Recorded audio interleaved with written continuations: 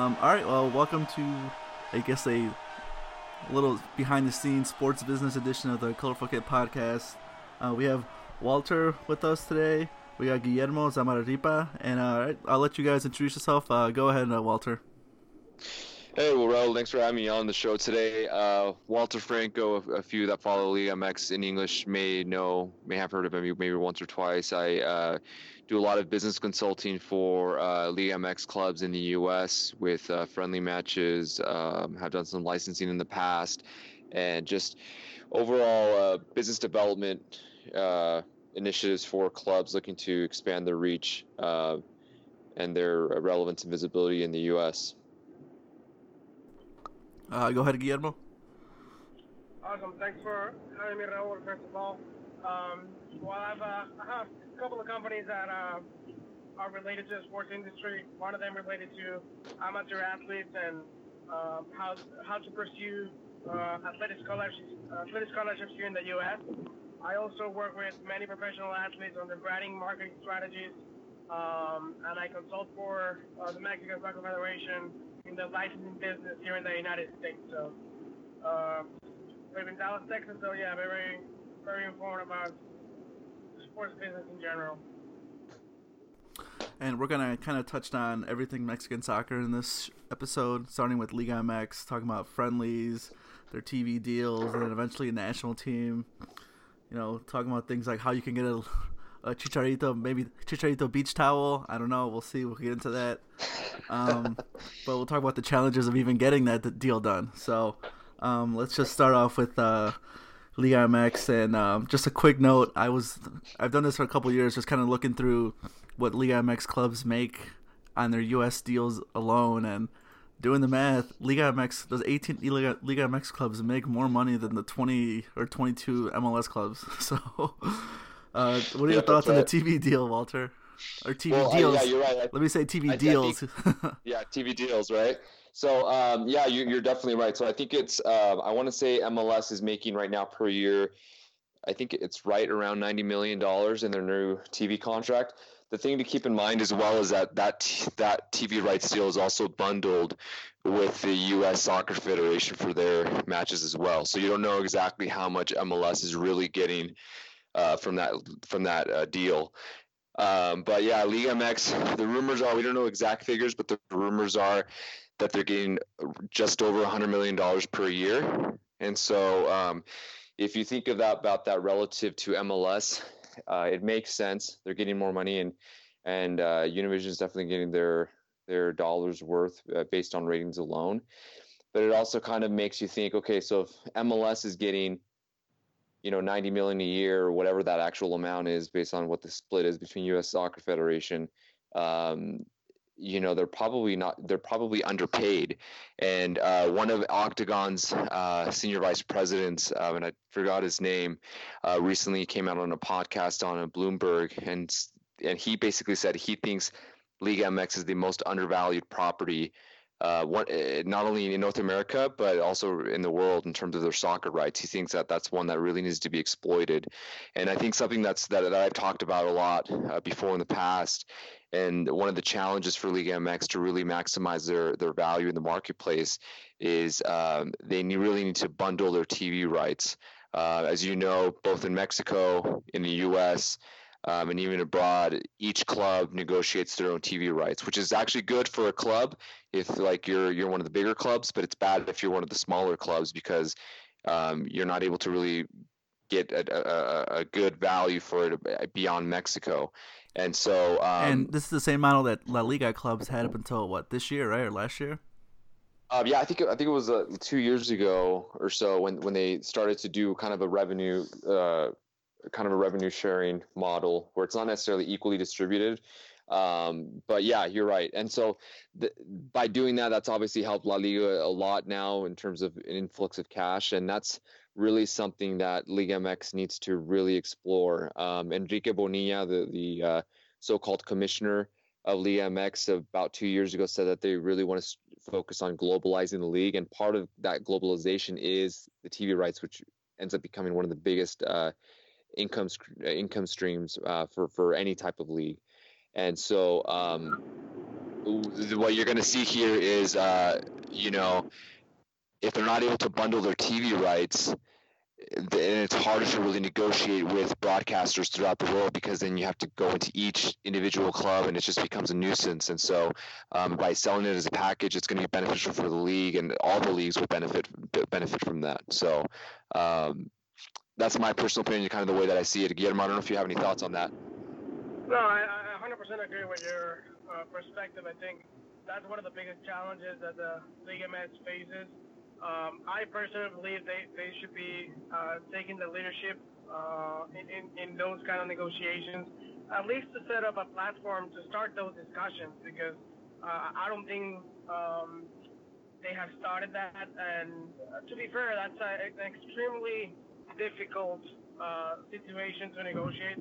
To your point, I mean, clubs have their own personal deals and historic deals for many, many years. So how do you really tell Chivas or America, right, that now their deal is going to be diluted and they're going to have to give something to Santos or to Morelia or to Gallos from Querétaro? I think it's a very complex situation, one that again needs to start with Liga MX leading those discussions, and I think they have to really dig deep into structuring the platform, structuring the revenue share, so that it can actually be attractive for everyone, right? And that might have to be going outside of media rights and really put a structure behind how do they share revenue across the board, whether that money goes to hiring players or licensing. I think there's a lot of things that could come from TV rights,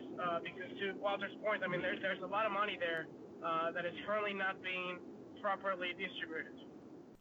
And just to give people an idea of the breakdown, I'm on World Soccer Talk. Between January 11th and January 22nd in the U.S., the 13 highest rated soccer games, 9 of them were Liga MX games. Yep, and that's how it's been, for the last few years, right? When you think about the highest rated games, and then when you think about, MLS Cup just a month and a half ago, I don't remember what the ratings were. I think it was maybe just over a million people total, and I think for Tigres Chivas, each game averaged well over 2 million. So you're talking about over 4 million combined for both legs, and one of those games happened to be on a weeknight. And so again, I really think that Liga MX is definitely undervalued, very much actually, because they should be fetching in the United States a much higher TV deal. So if that deal was bundled, I would imagine that deal could at least be double what it currently is right now. But as Guillermo said, it's just so difficult to pry that away from a Chivas or an America, especially when they've been so used to how things have been done for so long.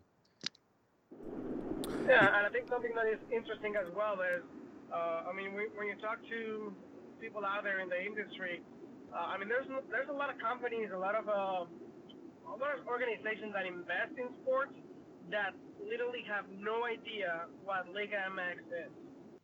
And it's pretty entertaining to try to explain to those folks, okay, if you look at ratings, well, guess what? A Liga MX game might actually have better ratings than an NBA game, than an NFL game. So I think at that point is when they open their eyes and they're, okay, let's listen more. But to me, it's kind of shocking how it's still very far away from the actual decision makers in terms of, okay, fully aware of what Liga MX, fully aware of what I can do with the property. And that's a thing, a deeper conversation, because it does involve a lot of demographics and how do a company that will sponsor this would actually make its dollar worth. And another thing to keep in mind when talking about these TV ratings is MLS goes out of their way to schedule into the best possible windows. They have one game.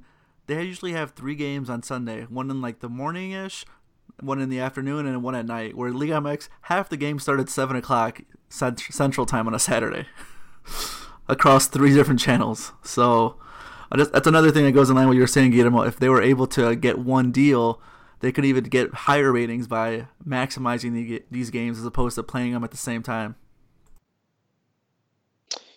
Yeah, and one thing I want to add to is that by bundling your TV rights as well, you're able to create kind of a flex scheduling system, what you've seen with the NFL and even with the MLS, where you're able to put certain matchups in prime time positions. But what you have with Liga MX right now is every other Friday night at 7:30 Pacific time, Cholos play their matches at home, right? Every other Saturday night at 8 o'clock Mountain Time, which is where I'm at, Club America has their home games, right? And so that's good for fans, but to really grow the league exponentially beyond Mexico, you need to structure certain games for Chivas and America, for example, when they play, put them in a specific prime time match during the season where you can market around that upcoming weekend, or even have like a rivalry week, which happens a lot, which is MLS has done, which you see in college football, which you see even in the NFL sometimes, or the NBA. Having those type of market those matchups at certain points during the season would really help explode ratings, in my opinion. But and just to, no, go ahead, just to Guillermo. compliment one more thing, I think, and I think we discussed this offline, Walter. I mean, what would it take for an official Liga MX game to be played in the United States? Can you guys imagine that? I think there's a lot of value on something like that. I think we're still years ahead of that, years away from that, but I think it's doable. And by finding a structure to following TV rights, I think that will be a step in the right direction.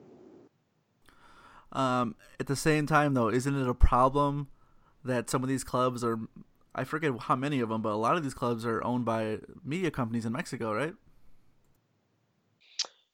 Yeah, you're right. I mean, it's Guillermo. Yeah. I think it's like four, Guillermo. I mean, some 3 or 4. It used to be more than that. And yeah, I mean that definitely creates an issue, but I think that's more of a domestic issue, more than internationally. But but then you have to take into account, Televisa. I think they still have a minority stake in Univision, and so obviously from Univision Deportes perspective, you see a lot of heavy focus on Club America.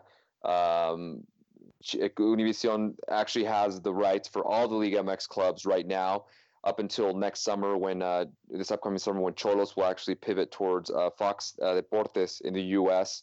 and also Fox Sports. It's known as Fox Sports in Mexico. So there will be some shifting there, and I imagine we'll probably see more of a dispersion where you probably might see Telemundo start asking for those rights for certain clubs again down the road.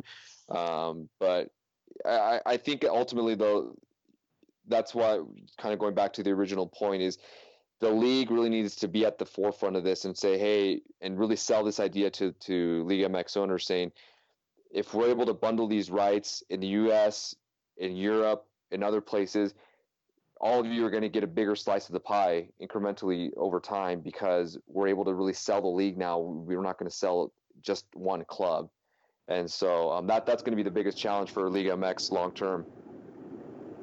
Yeah, no, I think that summarizes it. I mean, until someone from Liga MX takes the lead on that, and actually puts together a plan that makes sense for the big teams, the medium teams, and the small teams, this will not happen.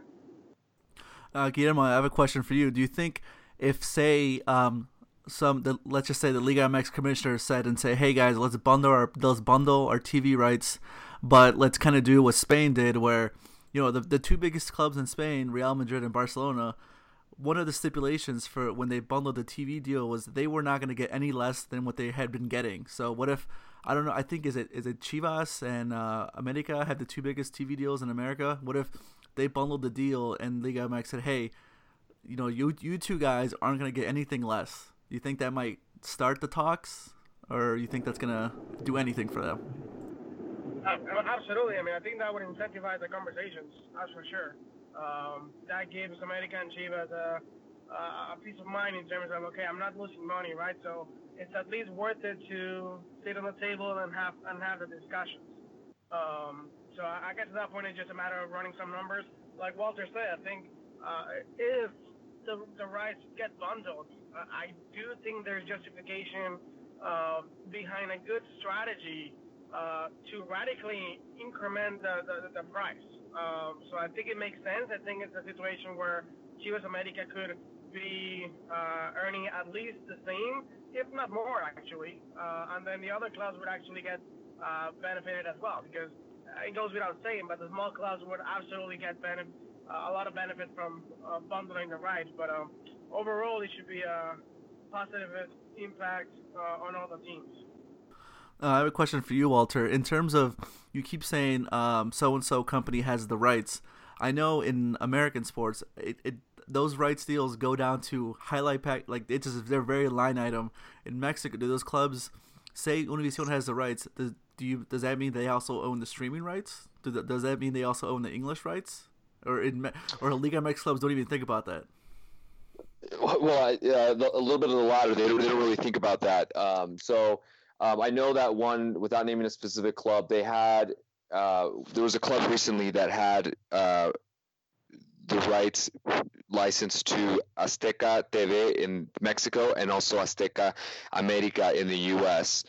And so, but it's Spanish rights. But also the little tidbit was that Azteca America also had the English rights, which made absolutely no sense because they did nothing to use that.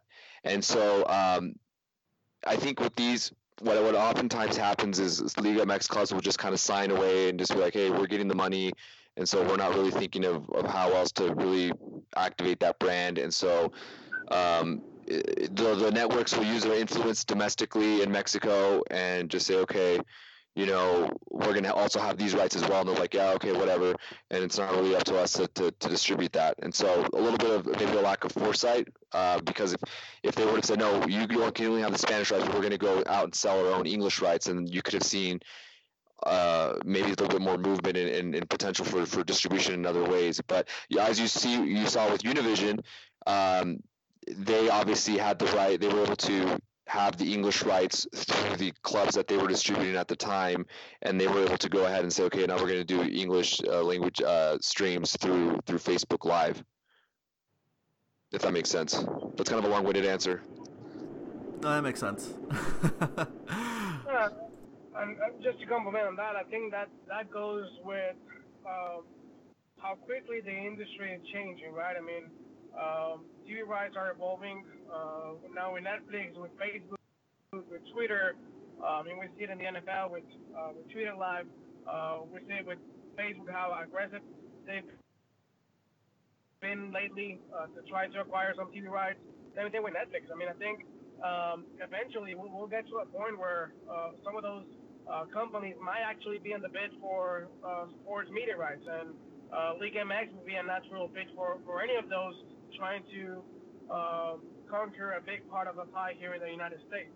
So, and to Walter's point, I think it was interesting to see how everything evolved the last few months, or actually late last year, with the TV rights of the Mexican national team.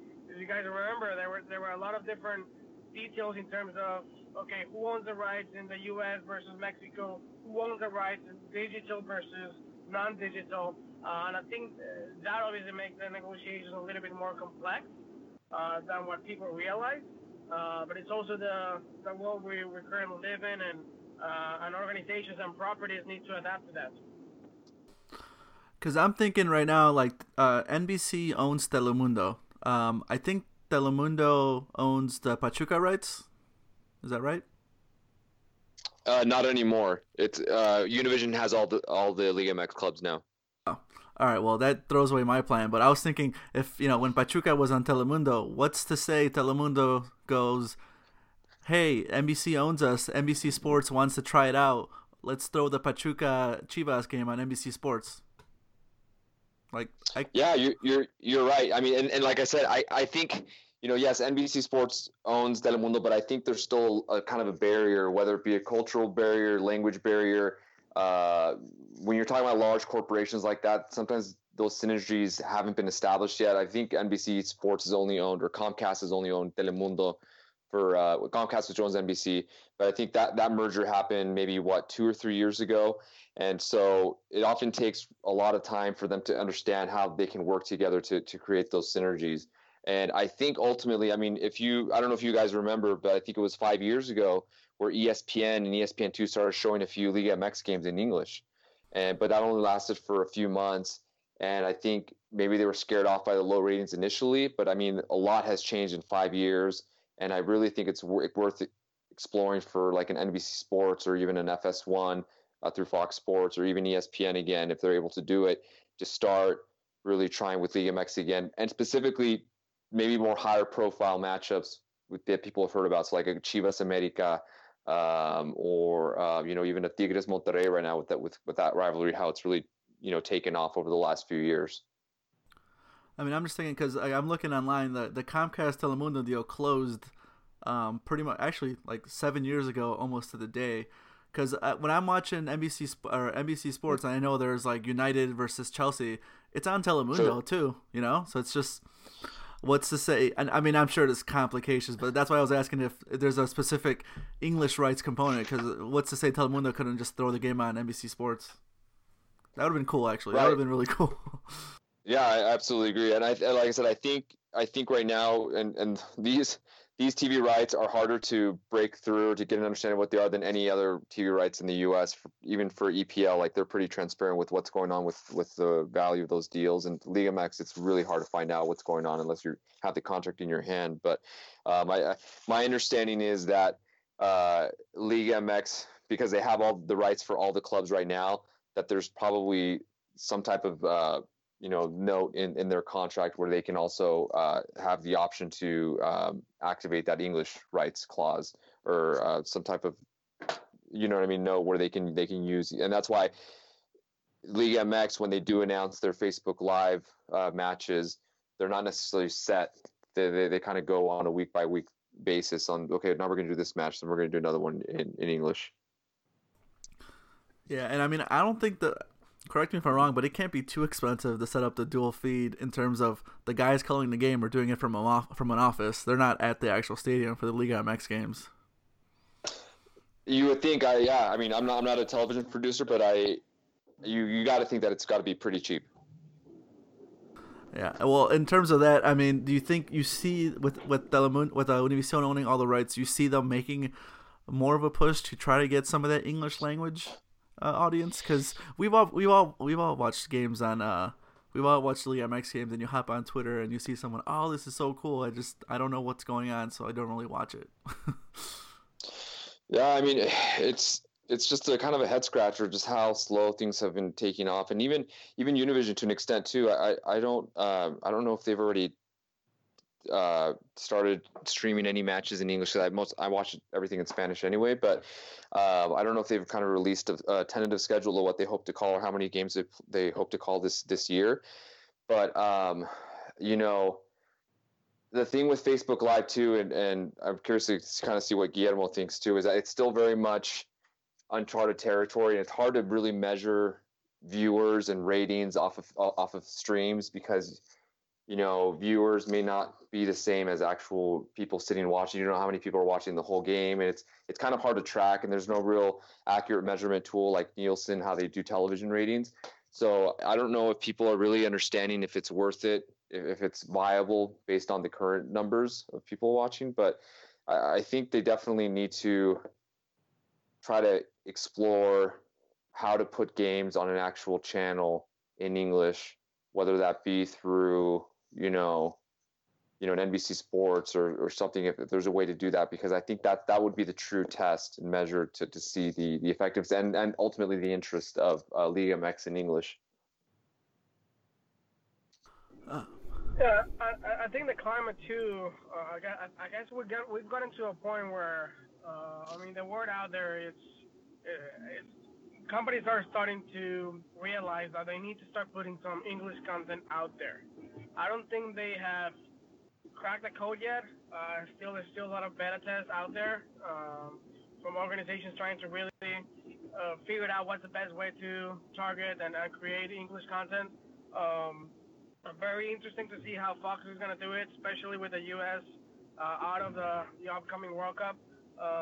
Even before the elimination of the U.S., they announced that they were going to go very, very aggressive when it comes to covering the Mexican national team.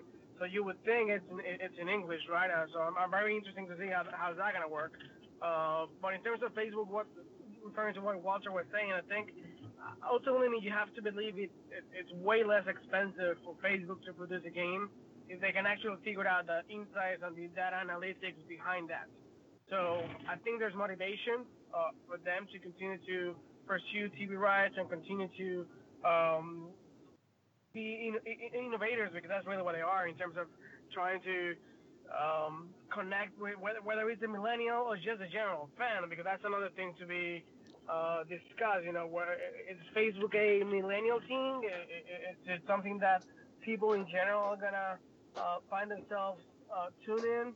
I think there's a lot of buzz around that too, and I mean, like I said, the media industry is changing, that's for sure, and there's a lot of companies trying to adapt to those changes as we speak. I wonder if Univision is kind of doing this almost as a trial run, so they get all this data, and what's to stop them? Like, once again, I don't know what's in the TV contract, but what's to stop them from going to another network like ESPN3 and say, hey, you guys should pay us to stream these games in English. Look at the data we have on who's watching this.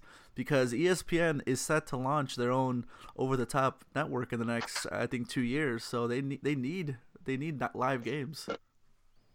That's a great point, Raul. I think they're definitely pioneering this concept, and they were very forward-thinking in doing this with Facebook Live. And also keep in mind that this English language broadcast concept that they did in partnership with Facebook Liga MX basically had nothing to do with it, which is actually a really big shame. They should have been at the forefront saying, hey, how do we make this happen? How do we get our clubs more visibility? But this was all done through Univision. And so just kind of a side thought. But yeah, I mean, this might be an opportunity where they say, okay, this is how many viewers we've had. This is how it might be worth it. And then they sub-license it out to an ESPN through ESPN3 or, even an NBC Sports Live or something like that, or even almost like a Netflix where they do a partnership with Netflix and or do some kind of a sub-license. So I think that's a great point, and I think it'll definitely be interesting to see what ends up happening in the next year or so. Because Guillermo, what do you think Liga MX clubs would want with that data that Univision has? I mean, wouldn't they want to know which fans are watching, where they're watching when they're trying to host these friendlies in the U.S.? Oh, you would think, right? Some of the clubs do have some good data from their Facebook page, for instance. I've personally seen a few of those metrics behind some of the biggest clubs in Mexico here in the U.S., and it's pretty entertaining and interesting to see the demographics. I mean, I would probably say 25 to 30% of the users from Facebook Live are from the U.S. So that's a pretty aggressive number when you think about it. Because, I mean, if you're Chivas Club America, you can play anywhere in the U.S. and sell out. But if you're Veracruz and you want to make some more money during the season and you want to play a friendly, it would probably help to know where the hell your fans are. Yeah, exactly. Something interesting, too, and it adds another layer of complexity is friendlies are different to official games, right? So I'll give an example. Like Chivas is playing in a couple of weeks in El Paso, Texas, or the HEB Park. So that doesn't mean that the game is gonna be put on Univision. Although Univision has the rights for Liga MX games, the promoter of that specific game, I think it's Chivas Santos, can actually decide to go to ESPN. So that just adds another layer of complexity to your point right now, Raul. And those Liga MX clubs love those mid-season friendlies, Oh yeah, absolutely. And Guillermo, how do you see those Liga MX clubs? Do they maximize those friendlies and try to tie in with marketing deals? I know there's Aguila Tour for Club America, and I know Chivas don't have a program, but they always go to America. They always come to the U.S. for these friendlies. Like, do you see these clubs actually maximizing their potential? Well, that's a great question, and I know Walter has lots of insight on this one. But what I will say is, I think the clubs currently rely a lot on the promoter, meaning whatever the promoter says, right, in terms of boundaries. In my perspective, they don't maximize in terms of licensing, in terms of going out there and really securing sponsorships. I guess they're comfortable with whatever fee they give them, right, and then they leave everything to the promoter.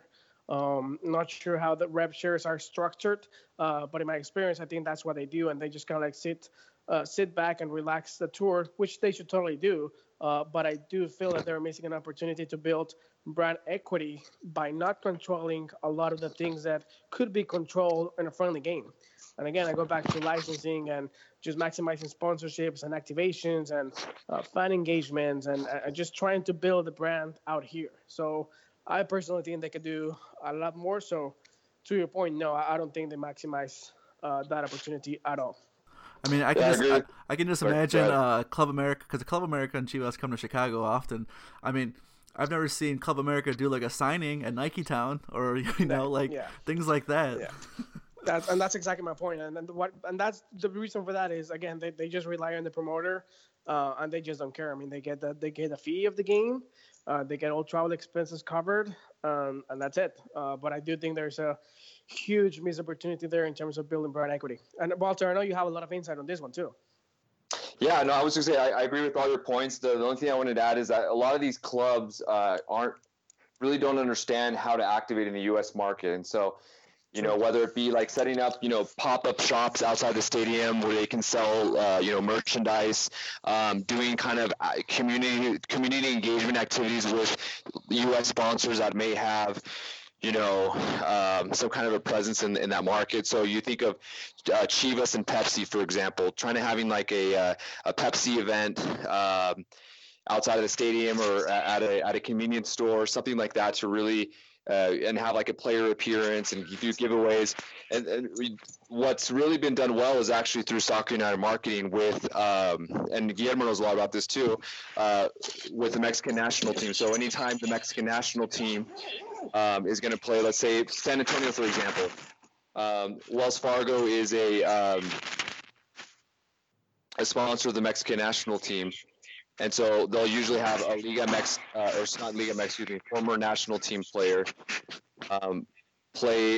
show up a day before the match and show up at a Wells Fargo branch and do a player appearance and activate that way. And so that's things like that are stuff that Chivas and America and other clubs can do, but they rely a lot on the promoters because the promoters know that market a little bit better, and they kind of rely on the local sponsors to kind of see what they do. But they're not enough is done, and they're not really maximizing their value. Can you imagine if for every time you bought a ticket to Chivas friendly, they gave you like a free month of Chivas TV, so you try it out? I mean, yeah, there's just so many ideas that can be innovative, low hanging fruit that they can do just like that, and it's just not being capitalized, which is really a shame. And I think it goes down to something that I've said before, is that a lot of Liga MX clubs have the mentality that whatever we do in Mexico in terms of marketing and outreach, we can apply it in the U.S. market because most of our fans are Mexican anyway, so we can market to them. We can market to them the same way as we do in Mexico. That's actually completely wrong. When immigrants move here, they almost assimilate to a different type of culture, and the way that you have to approach them is very different. And not to mention, most of the times you have to start doing it in English now, and so it's something that's almost lost in the minds of clubs executives in terms of marketing in the U.S. And most clubs have a player or two who can speak English. I mean, it's not like you're going to Russia or anything. Right. Well, sorry, Guillermo, I think I cut you off. I think Guillermo was going to say something. Yeah, no, I was going to say that. I mean, we're talking about complex things like putting a friendly game together, right?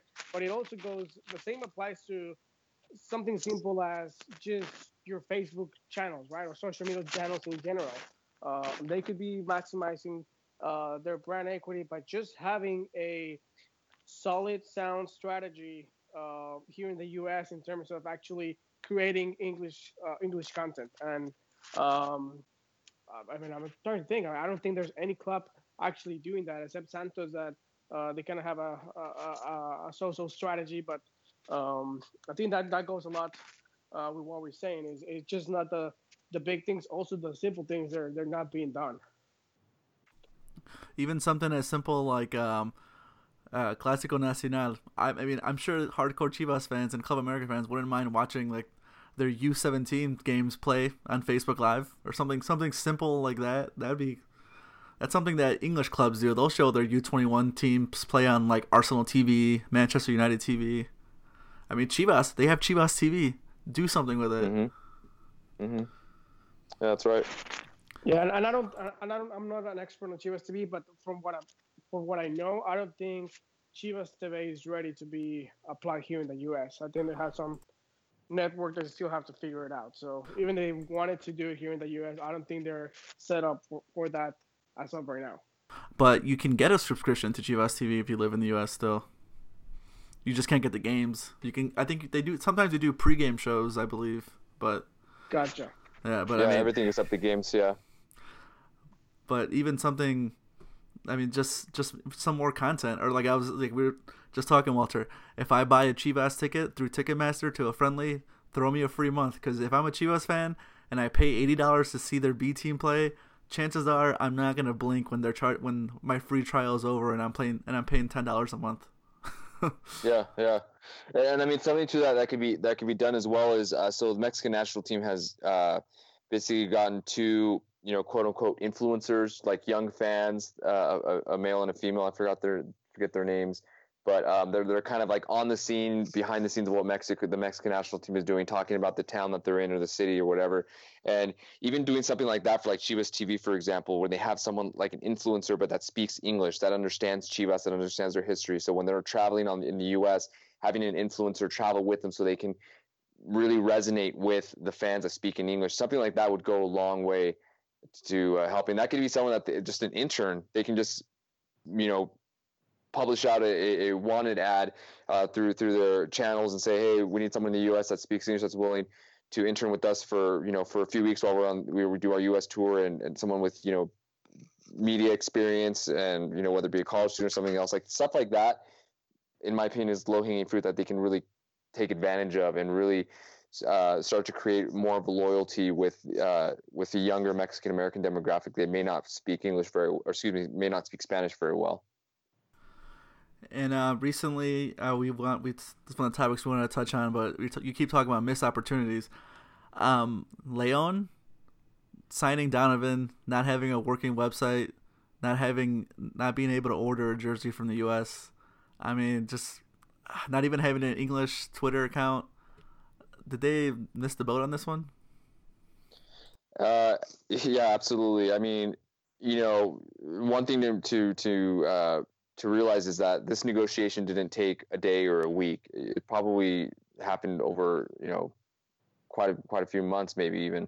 And even at the point where they realized, okay, this is actually going to happen, that was probably at least a few weeks. And so you think that the marketing team would have been able to identify and say, okay, this is going to happen. What can we do to really maximize? And this isn't so much reaching out to Mexican American fans in the U.S. This is more the, Caucasian, mainstream soccer fan in the U.S.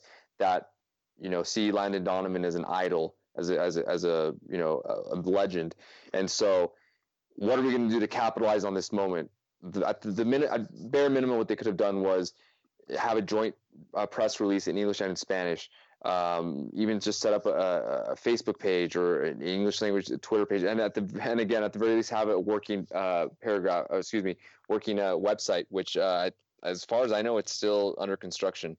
And so it's just, oh man. And so because at that point everyone's interested. Oh, I didn't know. I've never heard of Club Leon. Let me find out more about its history. Let me find out where they play. Where can I get a jersey? None of that was available if you were a mainstream English-speaking soccer fan. So you had to do a lot of research, maybe on Wikipedia, and even there, that information might be spotty because Club Leon isn't necessarily a prominent club either in Mexico or beyond. And so it was just so many missteps that happened, and it's an opportunity that they'll never get back. And so they might be able to capitalize on some of it over the next year, which is how long this contract is for. But they'll never be able to get that full impact that they could have gotten had they started correctly when that announcement was made.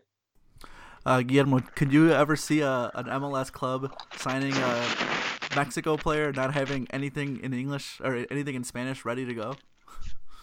Yeah, exactly, right. That's the right contrast right there.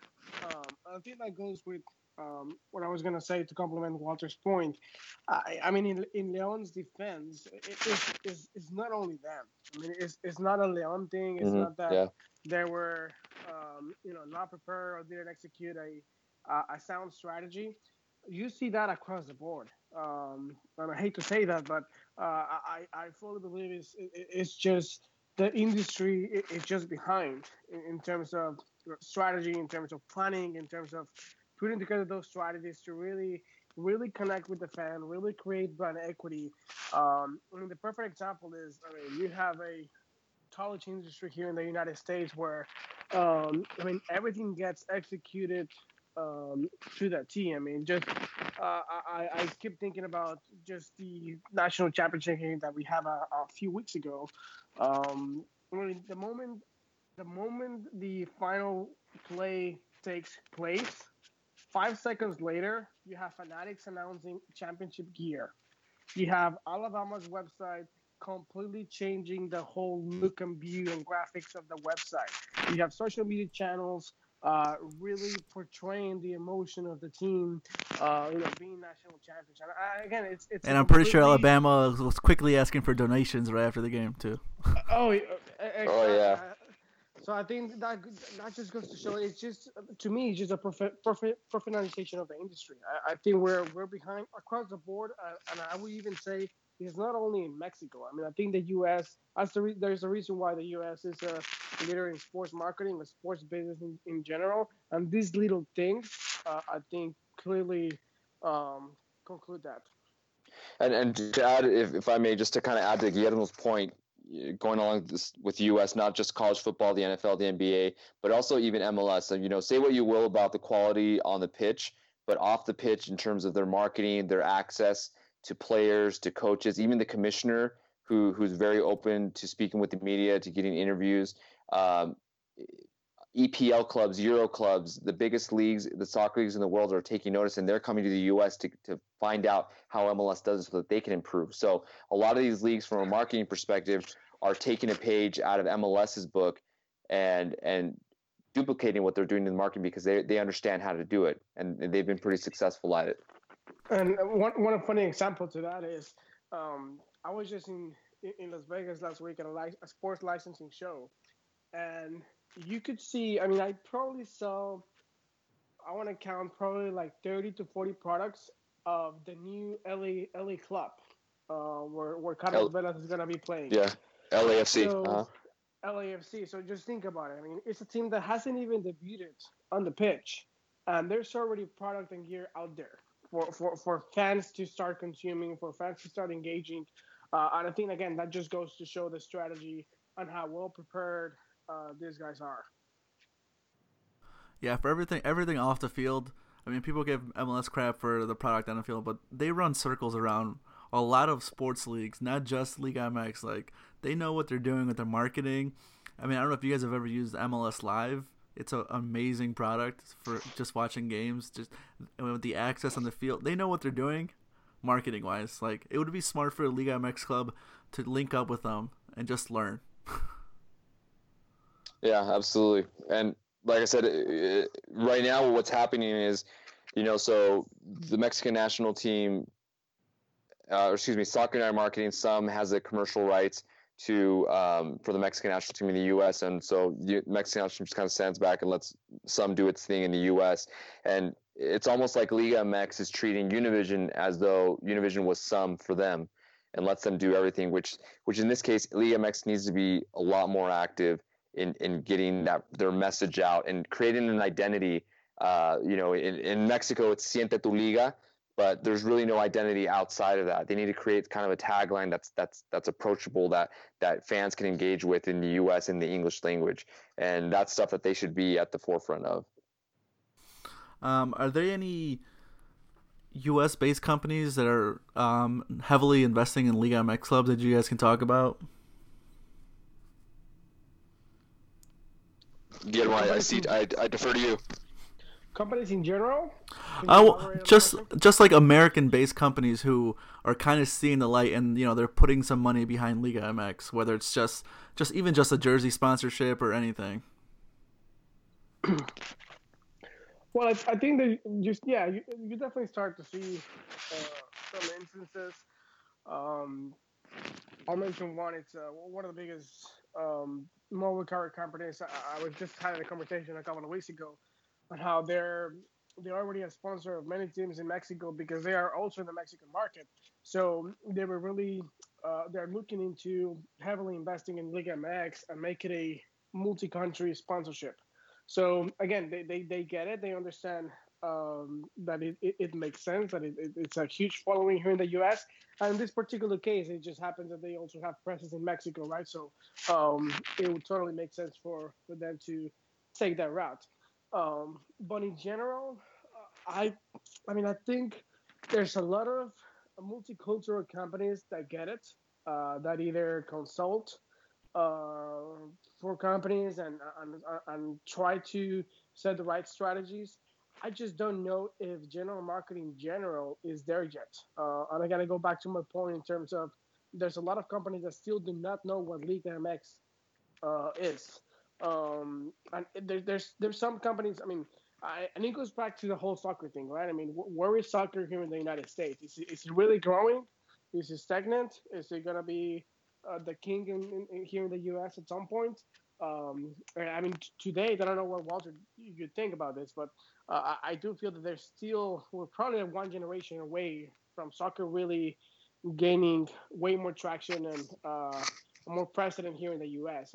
To date, I still see a lot of companies that don't even know what's the difference between Chivas, Barcelona, and U.S. soccer.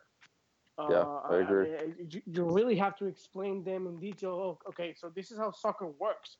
Forget about Mexican national team, U.S. national team. Just explain them like soccer 101. Like these are national teams. National teams playing World Cups. These are club teams. Club teams are not playing World Cups. It sounds silly, but I think that's where general market is right now. So we're probably one generation away from soccer really starting to gain more momentum. And I think with that, I think what will happen is, I think why Guillermo says, the next generation is, I think what will happen is this up and coming generation, millennials, especially those that follow soccer more than other traditional sports, once they're in those influencer positions, when they're executives, when they're in those management roles as they go through college now, then they're the ones that are going to be making those decisions. They're going to say, hey, soccer is actually a pretty big deal. This is what needs to happen. This is the new America, so to speak, right? And so I think that's why we'll take a generation, because these executives are so used to, either baseball or football or the NBA. They think that this is what's driving, their product lines or whatever. And so when that change of guard happens, so to speak, then you'll really start to see more changes. 100% agree with that. In terms of growth, where do you guys see Liga MX growing? Do you think it's kind of maxed out in the terms of just reaching its core audience? It's Mexican Americans, first generation, second generation. You think it needs, for it to grow, you think it needs to go beyond that core, or do you think there's still some more room to grow within just the Hispanic sector? Well, I'll just jump in real quick first. I don't think they've quite plateaued yet, but I think they're going to get there pretty soon. Just because, and this is just generally speaking, even with, for example, with Univision, they're going to have to start adapting their programming too, because in 5, 10, 15, 20 years, you're going to start seeing less people watching programming in Spanish because immigration is dropping. The children of immigrants in the U.S. are speaking less and less Spanish, and so that's going to be the rising generation that Univision is going to have to capture. And so how are you going to do it? You're not going to be able to show the same telenovelas anymore. You're not going to be able to show the same programming that they get through Televisa from Mexico. You're going to have to completely change that. So that also includes sports. And so with sports, with Liga MX, again, the whole thing goes back to thinking that, okay, we have Mexicans in Mexico and the U.S., so we can do the same thing that's that's being done in Mexico, and it'll resonate just as much in the U.S.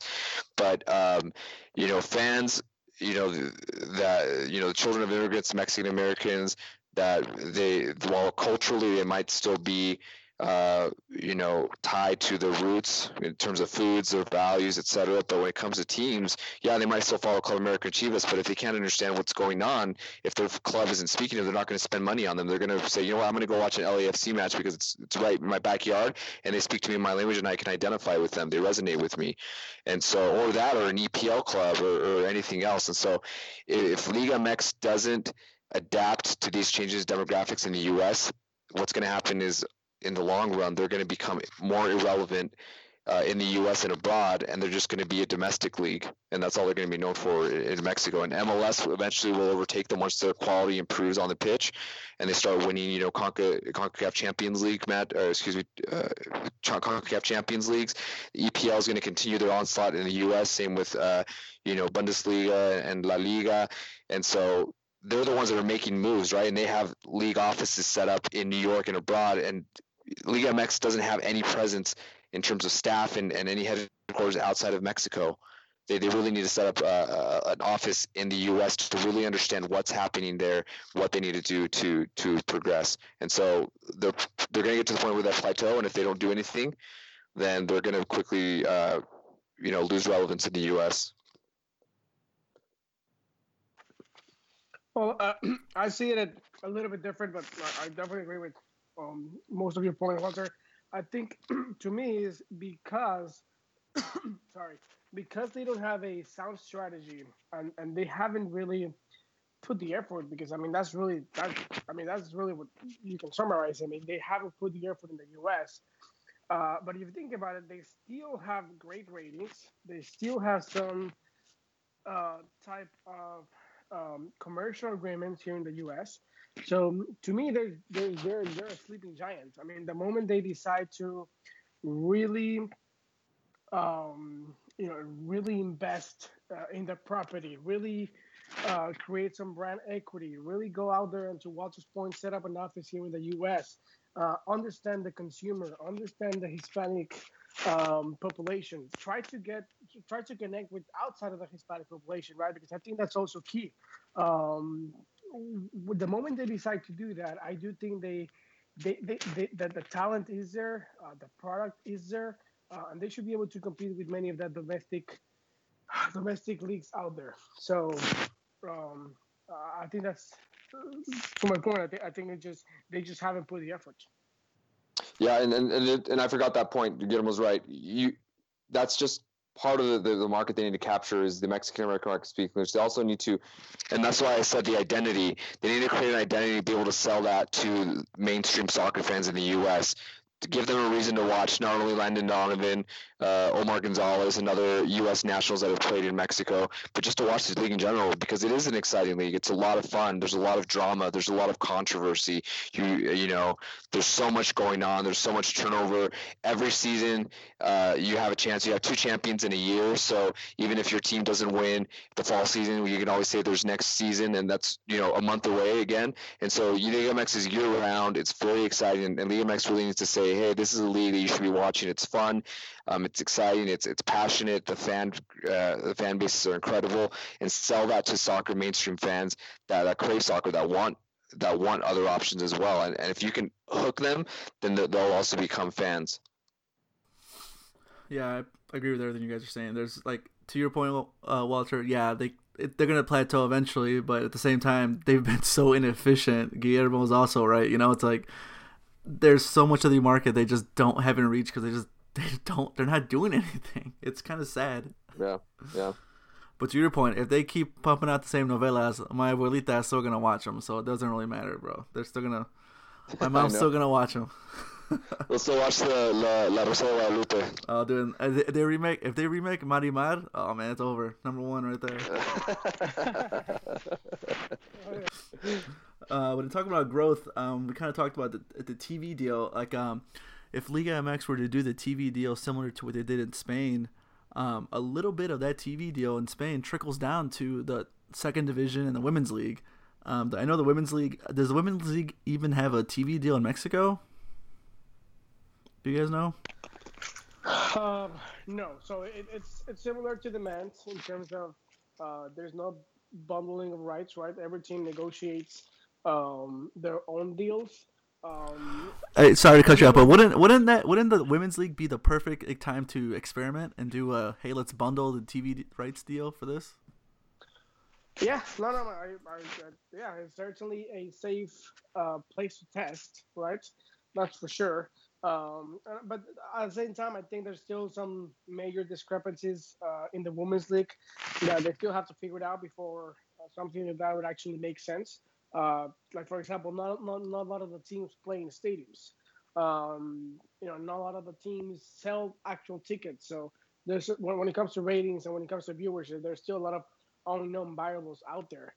Um, so that makes it a little bit more complicated. Well, the Mexico U20 team beat the U.S.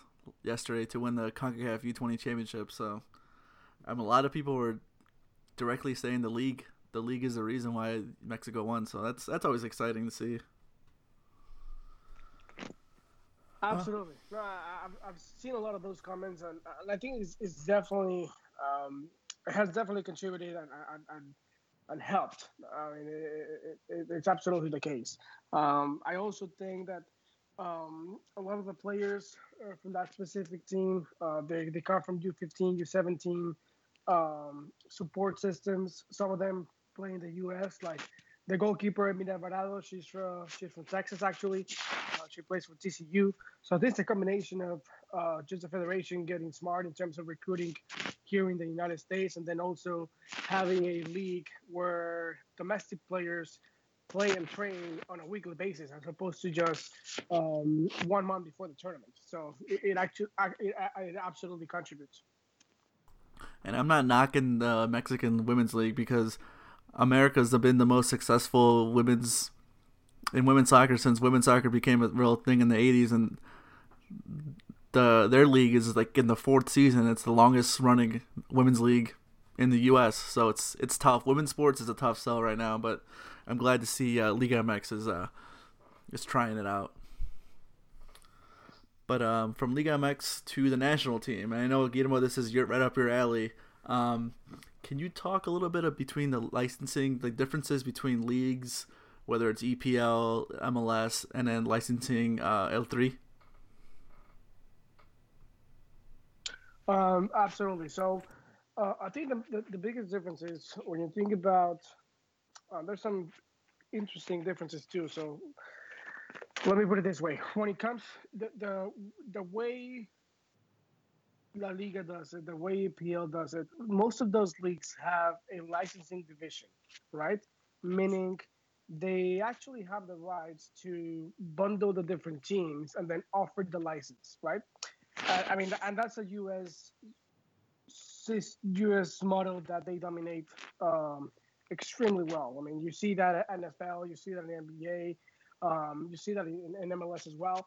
Meaning, I want to purchase a license. You actually purchase the entire license of MLS, and that includes all of the different teams. That comes with logos, that comes with brand assets. It might or might not include some players, right? But at the end of the day, you are acquiring the license league, the league license, and it includes all of the different teams. What makes it so complicated with Liga MX is that does not happen, right? That they don't have that kind of structure. It goes back to the same situation that we were discussing before in terms of the TV rights. If you want America's license, you have to negotiate that directly with America. If you want the Chivas license, you have to negotiate that directly with Chivas, and so on and so forth. So it makes it a little bit complicated to actually penetrate the U.S. market because the licensees here or the companies, the entities that would actually purchase the license, the first question that they ask is, okay, how many teams does this include, right? And the question is, well, no. I mean, if you want America, you want Chivas, there have to be separate deals. And the thing to realize is it actually has secondary effects and secondary consequences that make it extremely hard to penetrate the market. I'll just put an example out there. When it comes to MLS, I mean, you go to a retailer, let's say Walmart, right? And you as a licensee, you have a distribution of 15 different teams. So it's easier to go to MLS, to Walmart and say, okay, hey guys, I have 15 different teams. Just negotiate with me, and you can have products for 15 different cities, right? Um, if you are a League MX team, you don't have that kind of leverage. You're just negotiating um, on your own behalf, and then the question comes up: okay, America, if you're an America license, where are the biggest um, clusters of America fans in the U.S.? And they might have that analytics, or they might not. Now, when it comes to the Mexican national team, there's no doubt that it's the Hispanic brand out there, is the Hispanic or the Mexican American brand that really connects emotionally with the fans. And folks know that. I mean, the licensees know that, and they show interest.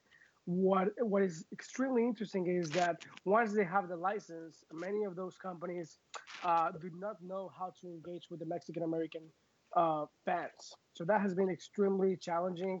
But again, it's a challenge that we've seen some development throughout the last couple of months. I mean, we started the license a year and a half ago with 0 clients here in the U.S., 0 licensees.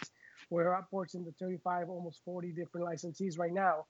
So there's a lot of product and a lot of official Mexican national team product that's going to start hitting up retailers and points of sale during the next couple of months, right before the World Cup. So I'm very excited to see how that really penetrates the Mexican consumer in general. Now, did you see a bump in the number of licensees after the U.S. went out? Do you think that might have affected it, inflated it a little bit? So I've seen both effects. I mean, I still remember that specific day. I mean, as the game was developing, I had licensees texting me at that moment in terms of I am 5 minutes away from being out of World Cup plans, or I'm 5 minutes away from really ruining my 2-year plan in terms of merchandise. So there's no doubt that there's a lot of licensees out there that are still trying to recover from that. He blew out a lot of projections, a lot of budgets in terms of U.S. soccer merchandise. Sorry to cut you off real quick, but do you know? No. Are you at liberty to say? Do you know if U.S. soccer and MLS licensees are kind of bundled together at times? U.S. soccer? Yes, at times they are. Okay, yes. Just curious. At times they are. I mean, they do sell them as separate properties, right? But you're negotiating essentially with almost the same entity, so yes, it could be bundled. Very easy. Now, what I was going to say is it did affect the Mexican national team license when you had licensees that were counting on selling both properties at the same time. And I do have a lot of those examples where there were just companies that they had both licenses, right? They had the U.S. soccer, they had the Mexican national team license, and their intent was to set up displays at retailers across the country with both properties showing, which makes total sense, right? A lot of those companies are no longer pursuing any World Cup related merchandise because the U.S. soccer didn't qualify. So that directly affects the Mexican national team license or property right there. At the same time, you have the other scenario where some licensees were like, okay, now that the U.S. soccer is out, let's put all of our different, all of our efforts into the Mexican national team. So again, we're experiencing both sides of the equation there. Yeah, that was a crazy day when the U.S. didn't qualify.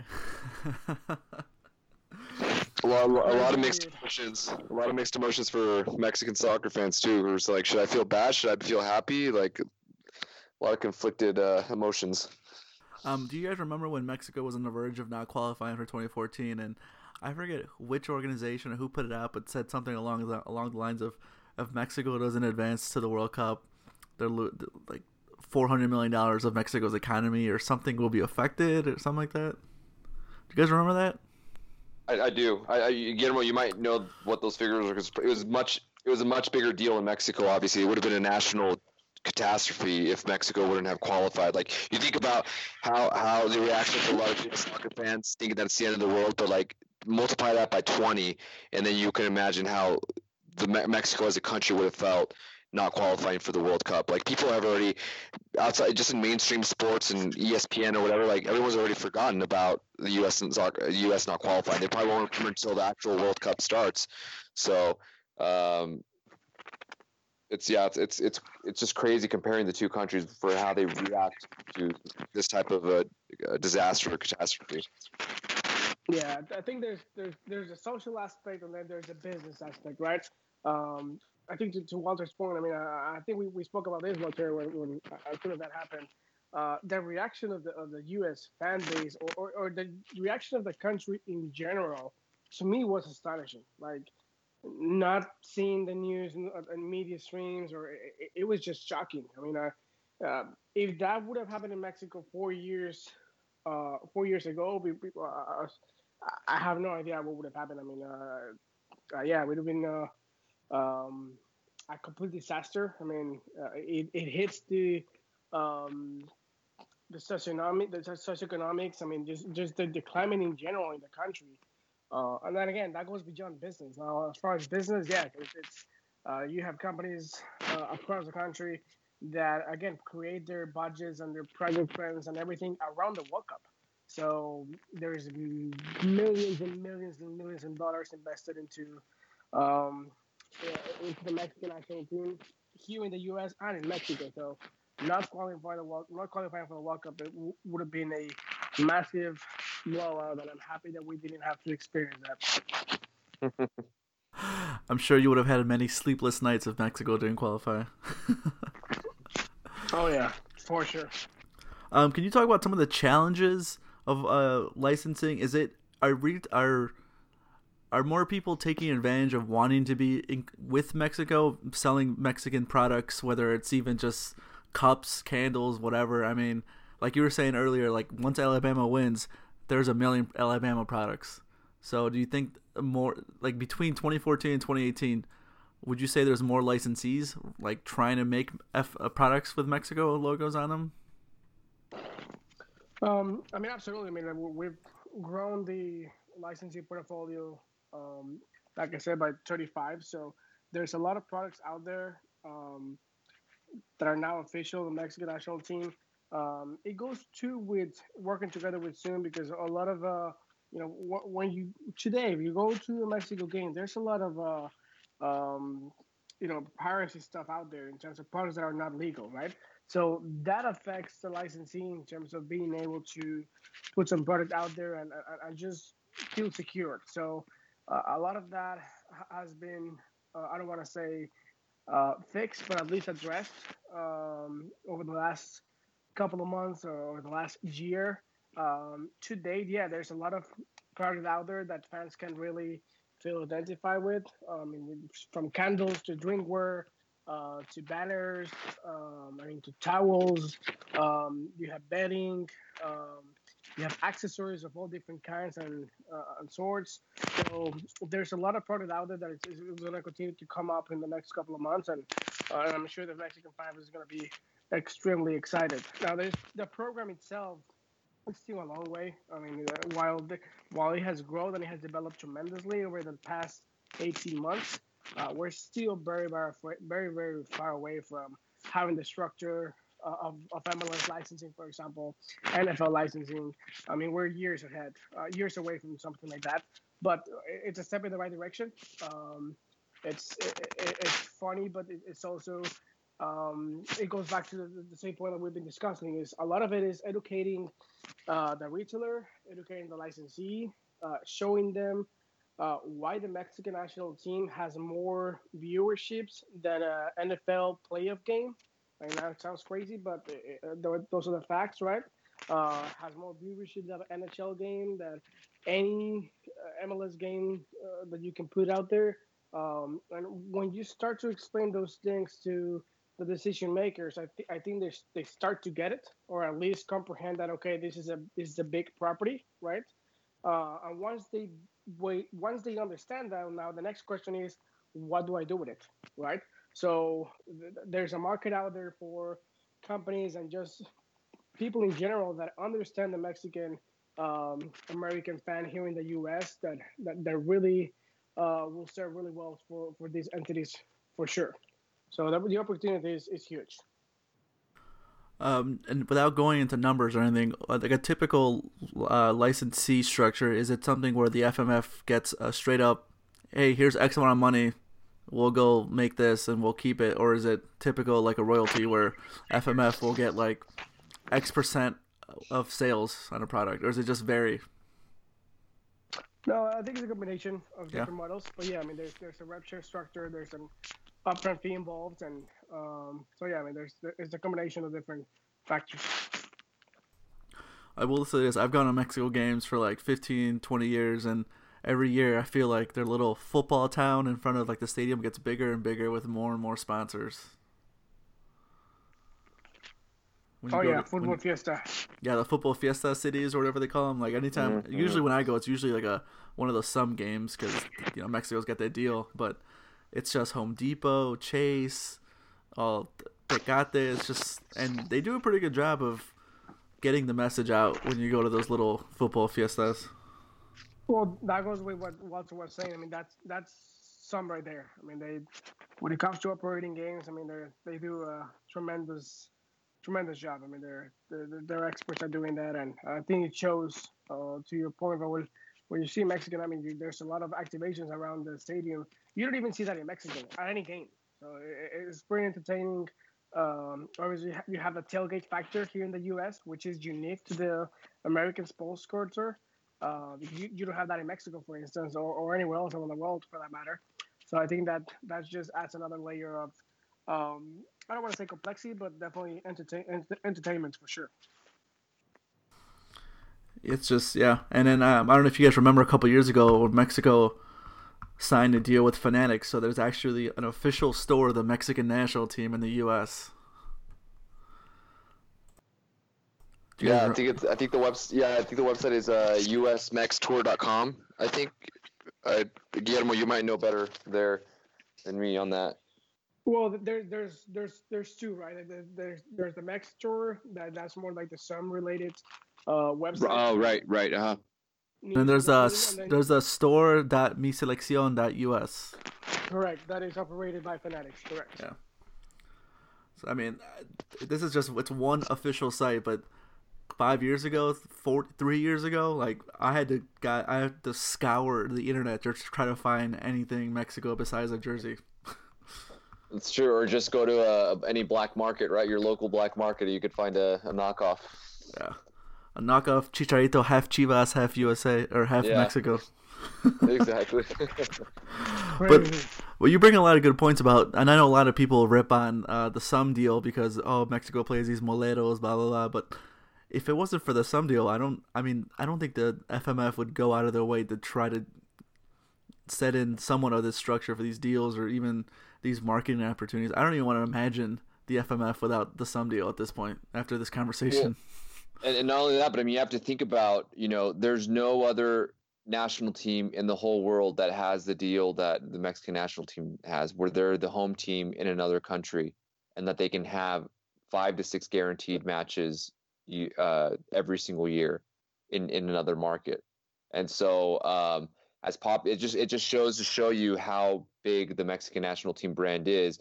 And you even just looking at their social media, I think on last count, I think they have the highest number of Twitter followers and Facebook engagement out of any other national team, not club, but national team. Even they outpace the Brazilian national team, the German national team, and others. So it just shows you that they're a big brand. Now if they can only match that, their brand off the pitch, or they can only match it with winning a few more games, getting past the quinto partido in a World Cup, then that would be a little nice for Mexican fans, right? Hey, maybe world champions. Why not? Yeah, why not? Yeah. Hey, if Andres Guardado believes it, there's no reason why anyone else shouldn't, right? Hey, man, if Costa Rica can make it to the semifinals, why not? Yeah, it's true. Yeah. But it's just crazy. I guess to wrap up on Mexico, just I mean, I don't know of any other national team or any other club that can say, "Hey, we're gonna play in Tennessee in 4 months. Tickets go on sale. Who are you gonna play? I don't. We don't know yet." And then we sell 30 tickets before they even announce the opponent. Yeah. I mean, they played over here in Utah 3 years ago against Trinidad and Tobago, and the tickets sold out in like 2 or 3 days. So even with the being an opponent like not speaking anything wrong against them, but just not like a high profile national team like Argentina or something like that. They still sold out in 3 days. No matter where, no matter how bad the national team is doing form wise, whatever market they're going to play in. They're going to do well. People are going to buy tickets. They want to watch their national team. There's just an emotional tie and loyalty especially for immigrants from Mexico and even their children to the Mexican national team. I tell this story all the time to my licensees. Not even the Patriots can do that. I mean, if you were to take the Patriots out of their hometown and travel them to Texas, to California, they wouldn't even fill the stadiums. So it's such a powerful brand to that point in terms of just being able to engage enough fan base to fill any stadium regardless of the location. And you would think, because I remember having conversations and just in different locations, because I like to talk to just different fans, and a lot of the fans don't even live there. I mean, when Mexico play, there is planning that takes place in a lot of Mexican American households in terms of, I don't care if I have to drive 6 or 8 hours. I would say that I drive just to see the Mexican national team. So, I mean, I could be wrong, but I don't think there's any property out there in the United States with that kind of emotional connection. The one thing I wish they would do, if it's not a FIFA date, don't advertise that Chicharito is going to be there. Because I've been to those games where I know, I mean, I follow the team. I know the Europeans are going to be there, but I go there and my cousin's like, "Oh, why isn't Chicharito here?" I'm like, "I don't know." Like, well, they're like, he's on the ticket, he's on the banners. I'm like, well, I'm sorry, he's not going to be here. But I get that now. In all fairness, like it's extremely hard for some to know that, right? I mean, they have to put together a marketing plan months in advance in order to create those prints and that promotional material. I mean, the list comes out 2 to 2 weeks before. So it's extremely hard for organizers or promoters to know those kind of things with enough anticipation to actually not try to deceive fans. But I get it. I totally see your point. I know, but I'm like this January friendly, I wouldn't be shocked if there's Chicharito stuff around the San Antonio friendly when we all know he's not going to get called up. It's the middle of the EPL season, but I know what you're saying. I'm not discounting the fact that these marketing plans, I mean, I'm sure they use the same template or whatever for the year, but it's just funny because people will show up and, where's Chicharito? Where's Guardado? It's like, they're in Europe. They're not coming to play Bosnia and Herzegovina at the Alamo Dome. But I'm pretty sure this game tickets went on sale months before the opponent was even announced too, right? I think they put the tickets on sale in November, if I'm not mistaken, but I don't remember. Yeah, late last year. Yeah. Oh man, it's gonna be a good year. But anything you guys want to touch on before we sign off? No, I mean I think I'm very bullish on Liga MX just for its potential, but as kind of Guillermo has been saying, like they really need to take action and understand, what's really recognize their power and their relevance in the U.S. and not rest on their laurels and say, well, Univision will take care of it. No, they need to really be proactive and start planting the seeds now, start taking action now, because in 5, 10, 15 years, they might lose relevance if they don't act on really engaging fans in English, specifically the Mexican American crowd that's not speaking Spanish, and also the mainstream soccer fan. And then, the whole TV rights thing, which we've talked about as well. So, at the end of the day, and I think, again, talking to what Guillermo was saying, which was really great, is just the re-education and teaching retailers about the power of the Hispanic consumer base and the Mexican national team. I think once you start seeing these, millennials come out of college and grow up in these roles. You're going to see more, Hispanic marketers and executives. You're going to see more of that shift and start seeing soccer, more readily available in terms of merchandise and other things, and that'll ultimately help the sport grow. But it's kind of going to have to be a team effort on all sides, from the teams to the leagues and other properties and agencies, collaborative effort to really make this flourish down the road. Anything for you, Guillermo? Yep. No, I think I want to mention a quick story that goes with what Walter was saying. Is it was late last year. I was talking with a good friend of mine, and we were talking about similar topics, and it just hit me that and it goes to the Mexican national team. If the Mexican Soccer Federation does not do a little bit more to engage that second, third generation of Mexican Americans, a lot of those, the next generation would actually find themselves feeling more identified with U.S. soccer. So I do feel we're in that transition period where many new fans will actually start doubting in terms of, okay, am I going to identify with U.S. soccer or with the Mexican national team? So, and there's a lot to do from the Mexican Soccer Federation to really engage those kind of new fan base. And the same thing applies with Liga MX, to Walter's point. I think there's a lot of different things that need to happen. The good thing is, obviously, we're having this discussion because it's relevant.